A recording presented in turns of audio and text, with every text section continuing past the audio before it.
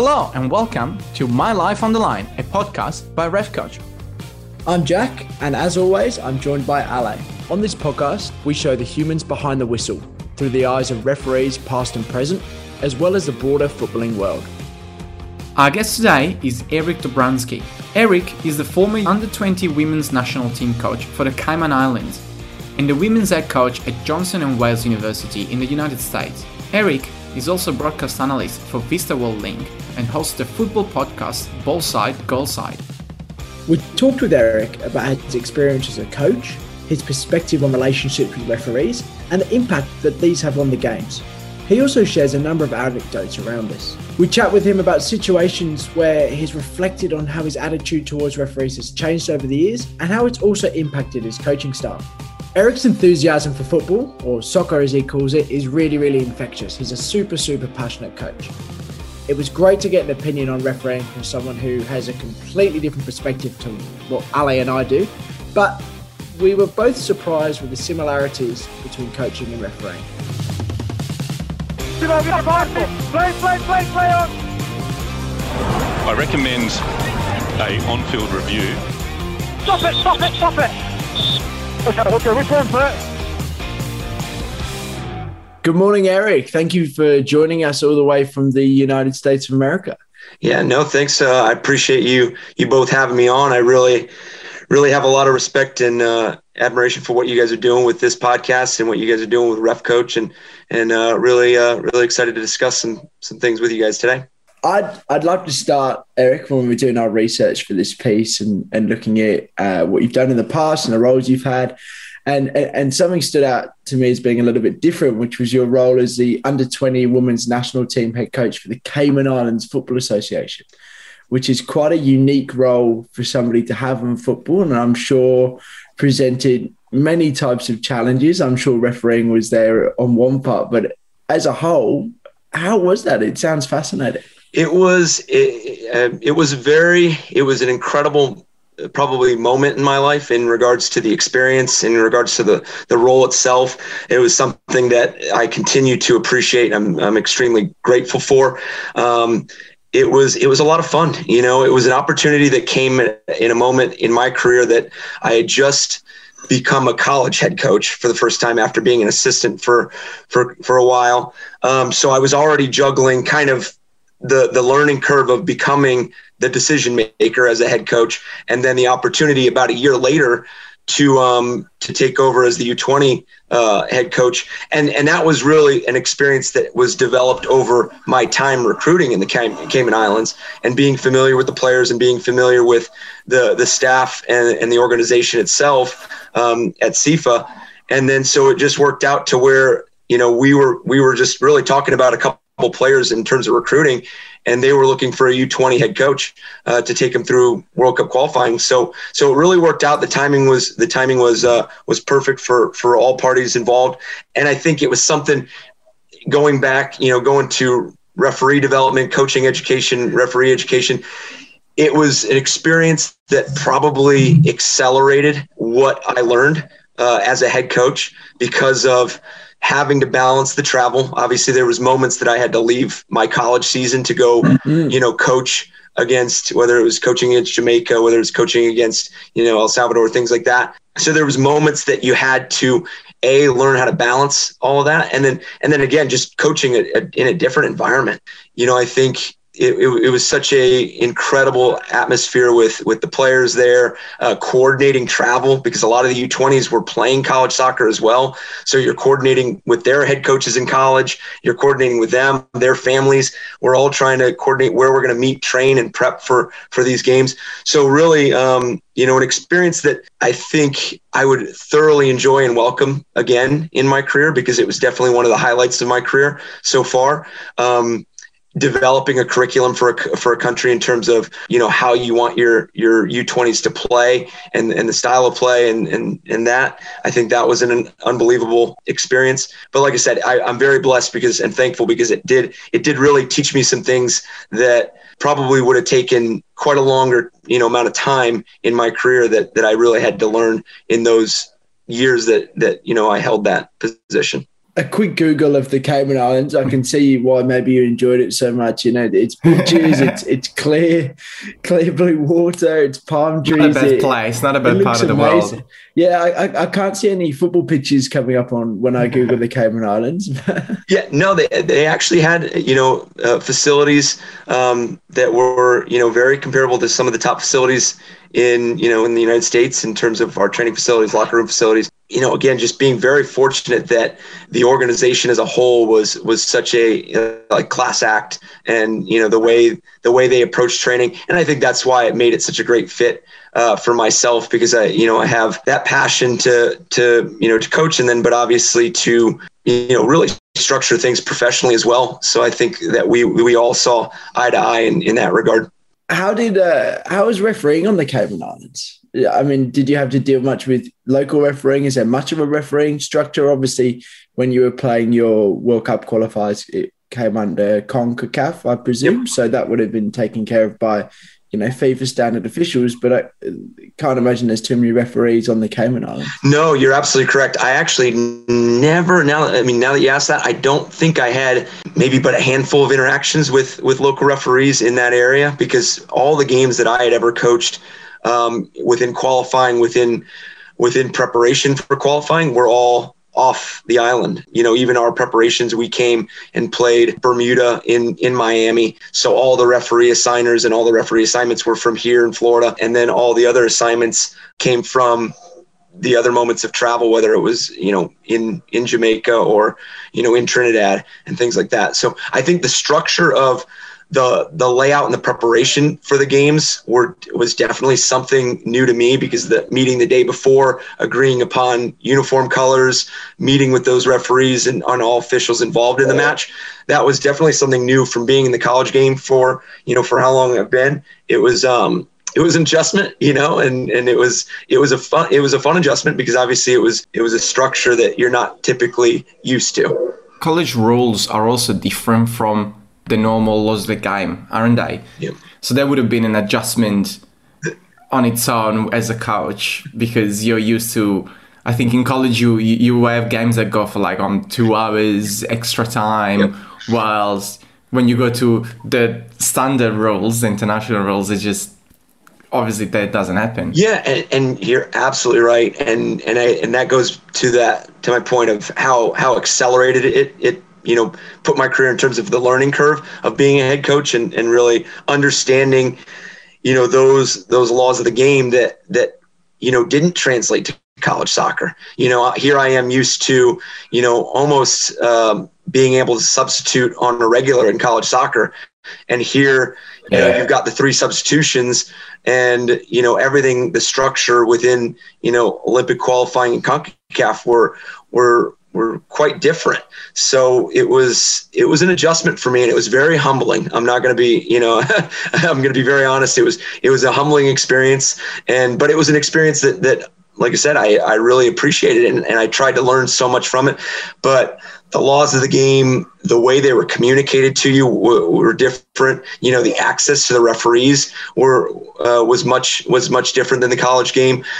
So I had to learn at the international level that your subs had to make an impact. You couldn't just sub to get a kid, get a player fresh legs and get him a rest and get him back on. You had to realize that, there was definitely, there had to be a rhyme or reason to it. Not that there isn't in the college game, but that, with 3 subs and no reentry, you have to make sure that this is something that changes the game in a positive manner. And then I'm usually one that tends, and you guys would probably have experienced many of these coaches, but I tend to wander quite a bit around the sideline. So, I tend to get a little lost in terms of where I'm at. So that the technical boxes and the areas in which you could wander and not wander were quite confining at that level there. That 4th official kept me in line. Have you worked out the handball rule yet, since you had taught up to all those rules? Because I think a lot of us haven't really yet as well. Yeah, I mean, it's become such a topic of interpretation, and I think you guys again appreciate it, because I think everybody's entitled to their opinion, entitled to their interpretation of the laws of the game. I think the biggest balance is finding that consistency with the interpretation. And I think as coaches, and I would know you guys as referees would appreciate that really common understanding with it. So, but yeah, I mean, it's an ever evolving interpretation. And I think there's definitely, rules like obviously VAR with the offsides and things like that. I think that's obviously in college soccer, we don't have to deal with replay and things like that. But, I think there's a number of things that are ever evolving in our game. So out of the two approaches, you said obviously it changed a lot when you went from college soccer to international football to the Cayman and U20s. And you talked about a different approach, a different access to the referees. What were the differences there? And to that point, what were the good things and what were the things that you would have liked to be different in both approaches? That's a great question. I think it all comes down to communication. I think what I really, took from that experience within qualifiers and through the referees, through the qualifiers, was just the confidence and the composure in which they were able to adapt to the game.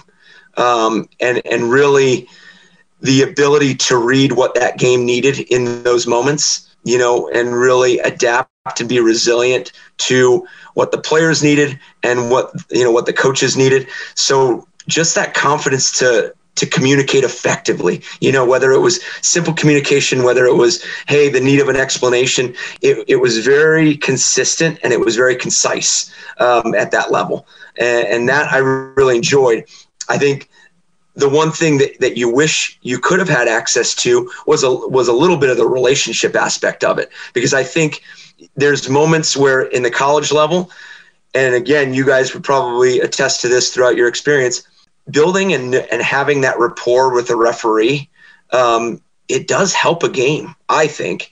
And I think knowing maybe that referee's reputation or knowing that coach's reputation or the relationship that they wish to build upon, I think those are positive aspects of in a game. And I think when you show up to Olympic qualifiers, you don't have that necessarily because you're not familiar with the referees. You're not getting assigned the same referees every other game. So that relationship isn't there. So that ability as a coach to really, understand and read, where they're interpreting the laws of the game. It just took me a little bit longer, and obviously it was just an adjustment from that aspect of it. So yeah, it was just, like I said, I appreciated the conciseness of the communication and how professional the communication was, but on the flip side, it lacked that relationship where you felt like you were comfortable knowing and adjusting to those moments as a coach.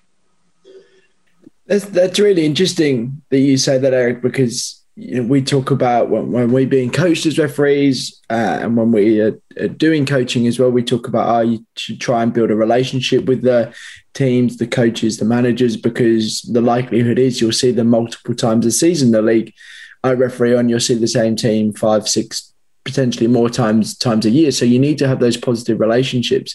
But it's interesting that on the, almost not the one-off games, but the games where you're not going to see the referees again, there's just none of that. But I think it'd be beneficial if you keep that same approach, because you're still going to have that relationship for the 90 minutes of the game and before or after. So I think there's definitely something to take away from that mindset of I'm going to have to see these people again, just to make sure that you have a positive relationship. And like you said, the game usually goes better or is more enjoyable if you do have that approach. Yeah, because I think, again, we would all agree that we're all there to have a positive impact on the game. The coaches are there, the referees are there, the players are there to have a positive impact. And I think, that mutual understanding and that mutual respect, comes with building that foundation of regularly, maybe seeing a referee a couple times a year, and having that interaction prior. Now, like I said, with the qualifiers, we were able to have that interaction the day before the game, but all of that was more organizational. That was not so much of building a common understanding of how the game was going to be officiated, or, us as coaches. It was more of, hey, this is the structure of the game. Here's the organization of the game. This is the timing, how everything needs to be structured warm-up wise. So I think there is a benefit to it, because we're all there for the players, and we're all there for the game. Yeah, and I love this. It's great, because I was quite excited to have a coach on the podcast, because it's the first time that it's either not a referee or someone that is not neutral to referees. You are. You seem you feel very pro, which is great. But at the same time, it's someone that is affected by refereeing in a different way than what we've been used to. But speaking to you for these first 10 minutes, it's really making me think about all the things we always talk about as referees as well. Straight from when you mention moving from into a decision maker position as a coach, moving from the assistant role to the head coach role, all this, that change of responsibility and building relationships. And these are things that we always talk about as referees. And I love to see all these parallels between the two worlds, which it's interesting, because when someone that is not involved in the football world, you sort of look at it and you think players, coaches and referees separated. But there's so many things that we have in common, so many things that we just share, but we are on different paths. So someone does it as a referee and it's a decision maker as a referee. Someone is a decision maker as a coach. Someone is a decision maker as a player. There's so many things in common that just show how we are all in. And as you said, I loved what you said before. We're all in the game to make a positive impact on the game. That's so important. And it's been such a, the game is going in a different place where, a lot of things are evolving: referee education, coaching education, youth development with the players. And I think it's going in a positive direction. I think it's all about trying to connect those dots, because I think for the most part, it seems that all of us are trying, whether it's coaching education courses, referee education courses, we're all trying to develop our aspect of the game. Now it's trying to connect the dots where we're coordinating together. Because I think as a referee, as a coach, we want good referees. We want to develop good referees. And I think we're almost sometimes becoming a little bit a part of the problem in regards to the way we approach refereeing, instead of viewing it as, moments where maybe we can learn from. It's, because we don't want to scare off. Like we had a youth tournament this weekend with my youth club team, and you see a lot of younger 13, 14, 15-year-olds that are working a line in a tournament, and they have parents, coaches yelling at them and players yelling at them the whole time. Where do you go from there? Because the kid might be passionate about refereeing, and he or she might be passionate about the education involved in becoming a quality referee. But those experiences might hinder that approach of, hey, this might not be something I want to continue doing because of those experiences. So it's really, again, trying to connect those avenues where we all have that understanding that, where we're getting educated, how we're getting educated, what the levels are, because I think there is a misconception and a misunderstanding where parents and players and coaches, for the most part, know some of the development and educational processes for referees. But I think for the most part, a lot of people think referees just show up and they're making a ton of money to referee a youth match, and they expect every call to be perfect. Whereas the reality is it's not that way. They're doing it because they love the game, and they got involved with it because they love the game. And we've got to be proactive in our approach of making sure that those younger referees that are passionate about the game and passionate about learning continue to be passionate about it instead of pushing them out. Absolutely, yeah. You touch it made me laugh when you say the parents think the referees are turning up and making a ton of money, and then you talk about these potentially 13, 14-year-old kids who are running the line. And the reality is, I don't know how it's in the States, but if it's a 13, 14-year-old running the line, they'll be getting maybe, what do they get, Ali? $22? Yeah, for turning up for close to 90 minutes. Like, come on.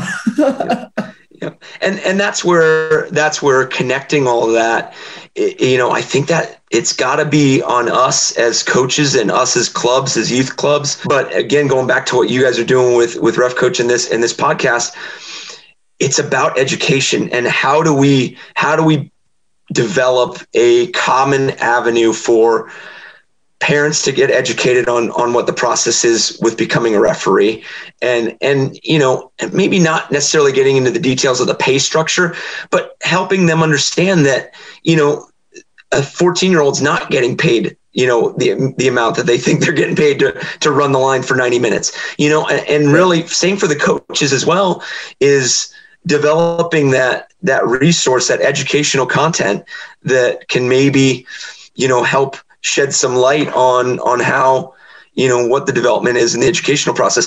But I also think you can do all that, but if you don't have a way of implementing it and you don't have the backing of the clubs requiring it or, the sanctioning bodies requiring it, you're not going to get very far, because then you're just going to make content and videos that, really are just going to go, a little bit unseen and out of sight, out of mind, because parents aren't going to go look this stuff up, themselves. They're going to have to be in it. They're going to have to be vested in it and maybe required to watch that. Because I'll tell you, as a coach, whether it's in college or youth, I have lacked from the yearly refresher and the yearly educational moments and the yearly changes. And a lot of the times I'm getting updated, and again, this is my own fault. And this is, this is why I think making those resources available and mandatory could be something that happens online is, you find out a lot of the rules on the, as you're going through it, or from a colleague that's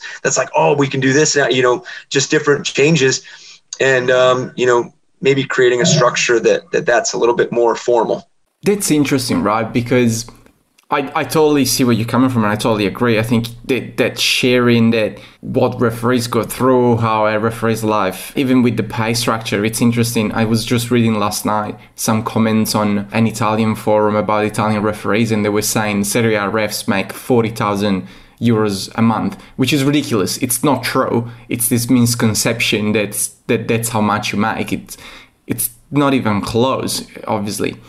Even though you're in the Serie A and you make good money. But the thing that I'm thinking is, when it comes to refereeing, so if you have all these resources available, if you're a parent, and this is a question I may put back onto you, it's if you're a parent and you are told that you have to watch these resources, then all of a sudden you're being told you have to do something and it's compulsory, it's mandatory. Wouldn't you feel that already you're basically building that, oh, I don't want to do it because it's compulsory, and then you build more angst against it? Like, I think about all the courses they make you do at work in corporates, like all the things that you have to do to tick the boxes, and you just go through and click next, and just go, okay, I've done it, it's out, it's done, I don't have to worry about it. So I think it's quite interesting, because there is that psychological factor of it's mandatory, so I'm just going to do it to tick the box, but also we know it's important. So what could be a way to entice people to be more a part of it? Yeah, and I agree with you 100%, because I think there's got to be a mutual, there's got to be some sort of common ground that we could find to make it something that a parent or a coach wants to go through and can go through and see the benefits of it. And that, again, I don't necessarily have the answer to it in terms of, I just know that the refereeing community, what you guys are doing with this podcast and what you guys are doing with your group and the coaching community, are doing tremendous jobs and making tremendous strides to better educate in terms of creating quality referees, quality coaches, and really recognizing teachable moments within games and effectively communicating those teachable moments, and being effective leaders and effective mentors. What you guys have built with, mentorship within referees, it's been fantastic. I've had so many college players that have never even thought about wanting to be a referee, and they referee a couple events, and they build this camaraderie with the referees in a tournament or within travel. And that becomes the thing that connects them to wanting to become a referee and regularly referee. And then same thing with coaching. I think there's a good development of mentoring and really guidance. So it's really trying to really get those and build those together and attach those. It's going to be something that you bring up a great point, because a lot of parents and like I said, a lot of coaches would see that in the same light that you mentioned was, oh, I have to do this training video. Oh, I have to, because we've all done it. We all have to go through training videos, and you're like, you're absolutely right. You don't look at it in in a positive light, but there's got to be some sort of creative way that we can try to create this appreciation for what that process looks like. You know what? I was thinking of Jack, because Jack did these sort of courses last week with work, and he was saying, "Oh, I forgot I haven't done them in 2 years." Yeah, remind me, I got to do them this week. There you go. But it's just so tough, because even there was 2 instances this weekend, and obviously you guys could have an opinion. You guys would have an opinion on how that's handled, but there was my second game. The referee, mid first half, just goes darting to the parents congregated on the sideline, and he's pretty much just says, if anybody says one more word, they're thrown out. Because that's just how that's how it was going. And then wow. And then so it was just oh my goodness, you just can't believe sometimes what goes through their their mind when they're saying, not referees, the parent. You're just yeah. So that's what I was thinking. I was like, man, there's got to be some sort of, not punishment, but you can't attend games until you watch these videos. I mean, I know that sounds a little harsh, but you can't do, or even providing a club discount. Hey, you're gonna get $200 off your club fees if you go through these training modules. You know what would be interesting? As we were talking, I was thinking, imagine if their kids were refereeing. So every kid that start playing football at 14, 15, they have to do a referee course and referee at least 3 games, and the parents have to go and watch. Yep. Let's see if they change the attitude towards referees. Yep. Because once your kid is in the middle, you're not going to scream at your kid. Yep. But when you see all the other parents doing what you do to your kid, then you go, oh, fuck, maybe I'm not going to do that next week. Oh, for sure. It's that point of realization, isn't it? Yep. You want your kid to be treated with a certain amount of respect. But somehow when you go to a tournament, you lose all, you lose that. You lose all your. Yeah, it's just, but so it drives me crazy, because it's just not how it should be. Hey listeners, don't forget that the best way to be involved with the Ref Coach community is in the Ref Coach Facebook group. Search Ref Coach on Facebook for our group.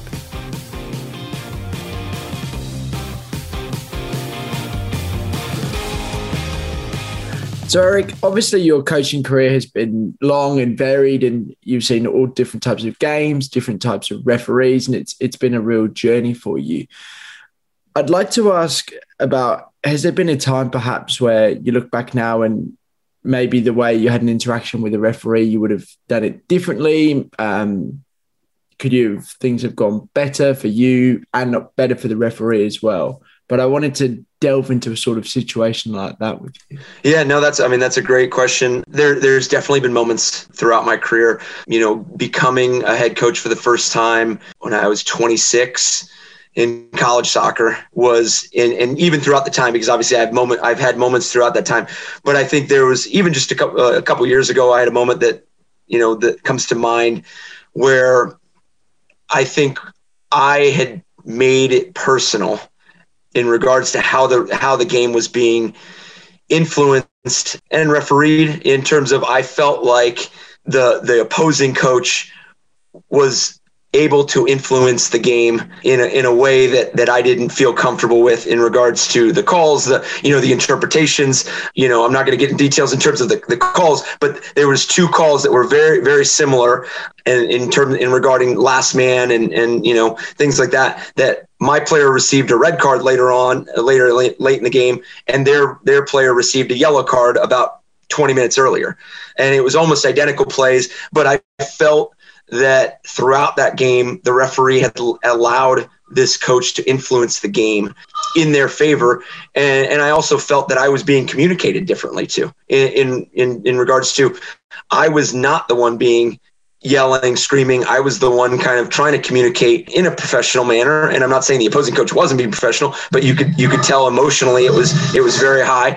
So I took it personally. I would ask questions and I would immediately be dismissed. So I think halftime was not a good moment for me with that certain referee, and obviously said some regrettable things. But obviously I tend to think that I am respectful, and I do tend to err on the side of respecting referees and any individual. But yeah, I think there was definitely some moments in that halftime talk with the referee and that halftime interaction that I said some things that you don't want to say in front of your players, in front of anybody, in terms of just taking it so personal and really thinking that they're adjusting the way this game is going because I am not being demonstrative on the sideline. I'm not yelling and screaming and asking for every call. I was really just allowing the game to develop. So I think just jumping to that conclusion that it was personal was the worst thing that I could have done in that moment. And I've definitely learned from that, because as we discussed earlier, we're all there for the same reasons. And I think the foundation of those reasons is an absolute positive one, but it was a referee that I hadn't had ever in my career. And college soccer is fairly common where you have referees on a continual basis. So it was really, again, it was a moment in which my career, it really did change the way, I perceive it. And just reminders. I mean, referees, you guys have those moments just like as coaches that you have that moment at halftime where it's like, what's going well, what's not going well, what adjustments need to be made. And those moments happen for referees as well. And I think, taking away that moment and reflecting on it, again, my change would have been just not taking it as personal as I did, and really effectively communicating better than what I did in the sidelines in terms of saying how negatively influencing the game they were influencing the game. But the referee was very respectful, and again, from that experience, he gained a lot of my respect in the way he handled me, because I probably wouldn't have handled me in the way that he did. And again, he earned a lot of respect from me in that interaction, in that instance. I find it interesting that you talk about taking it personally, Eric. I don't think I've ever thought of it from, a coach's perspective like that. And not that I'm trying to justify at all inappropriate behavior from coaching, but I understand the human side behind that, when you feel like the referee, just by making these decisions, is personally attacking you, which obviously they're not. But if it's being perceived like that, you understand why some coaches, and I'm not saying you blew up or went crazy, but you understand why some coaches who don't have the discipline or the ability to reflect on their behavior will react in the way they react. And then that comes back to the coach education piece of not just this is how to coach, but hey, this is how to deal with these situations. And these are life skills. These aren't just football skills. But it was fascinating for me to hear that insight. And I've never thought about it from that perspective. Ali, I don't know if you share that thought. Yeah, it's always quite interesting for me, because I do think for coaches and also players, and from experience when I used to ref, I can remember players sort of coming up to me and maybe thinking I wasn't being fair, saying, oh, you got it off for me, you got it off for us. I think it's human nature when things don't go your way. It's human nature to sort of go, oh, this person is out to get us. It's to blame. Yeah, it's that instead of thinking, well, hang on, what is going wrong in general? It's that because you have, we talked about this in a previous podcast, but because you have the expectation of as a coach and as a player, I'm going to go out, even as a spectator, I'm going to go out and my team is going to win. Everything's going to go our way. Then all of a sudden there is this person which is actually neutral, but it's calling things against you. Then it's called betrayal of expectations. Those expectations are broken, and all of a sudden you think, well, things are not going my way. Whose fault is that? Well, you're not going to think, well, maybe my team is not playing well. Maybe the other team is better. You think, oh, the referee is doing all the wrong calls. And that becomes personal because your personal expectations, which were not realistic, are what are upsetting you. And that's when you go and blame the referee. So I do think I can totally come up with a few situations in my career when I can think of coaches taking it personally. And again, I think as referee, it's important to understand that can happen. And it's important to know that, well, it's not personal. And it's important from both a refereeing point of view and a coaching point of view, because sometimes referees feel the same exact way, another parallel for us. Yeah. But sometimes referees feel the same way for treatments they receive from coaches and players. They think this player hates me. Every time I referee this player or this coach, they hate me personally. And that's why they yell at me. And that's when referees sometimes have mental lapses, because you take it personally. You think it's a personal attack to you, whilst really 99% of the times, it's not a hatred or an attack to the referee, to you yourself, but it's the uniform you're wearing that brings that blame, that brings them problems. So it's quite interesting, because we do want that personal relationship between coaches, players, and referees. But at the same time, we need to remember that it's a neutral person making decisions which are decided by, the big boys in Europe in a room once a year. So we're not actually making up the rules, we're just interpreting them. So it's not personal. It's very, very interesting as a concept. And I think you said that great with the neutral, the word neutral. I think in those moments, especially as a younger coach, then it was understanding outside circumstances and realizing, like, for me, it was my team at that moment. We had a really good record. We were playing one of the top teams in our conference, and we needed points, whether it was 3 points, 1 point, whatever. So, but understanding that the referee has no bearing on that in regards to, that's not what matters to them. What matters to them is calling the game appropriately and calling the game the way they see fit. And I think that's where that personal part stands a little bit, where it's like in your head as a coach, you've got so many emotions and so many things going through your head on how you're coaching, you're managing the game and adjusting the game. You've got so many things going on through your mind in terms of, okay, I need to manage 3 points. I need to manage a point. How does this referee not understand that? How do they not know where we are in the standings? How do they not know how important? But they don't, and it shouldn't matter to them in regards to how they officiate the game.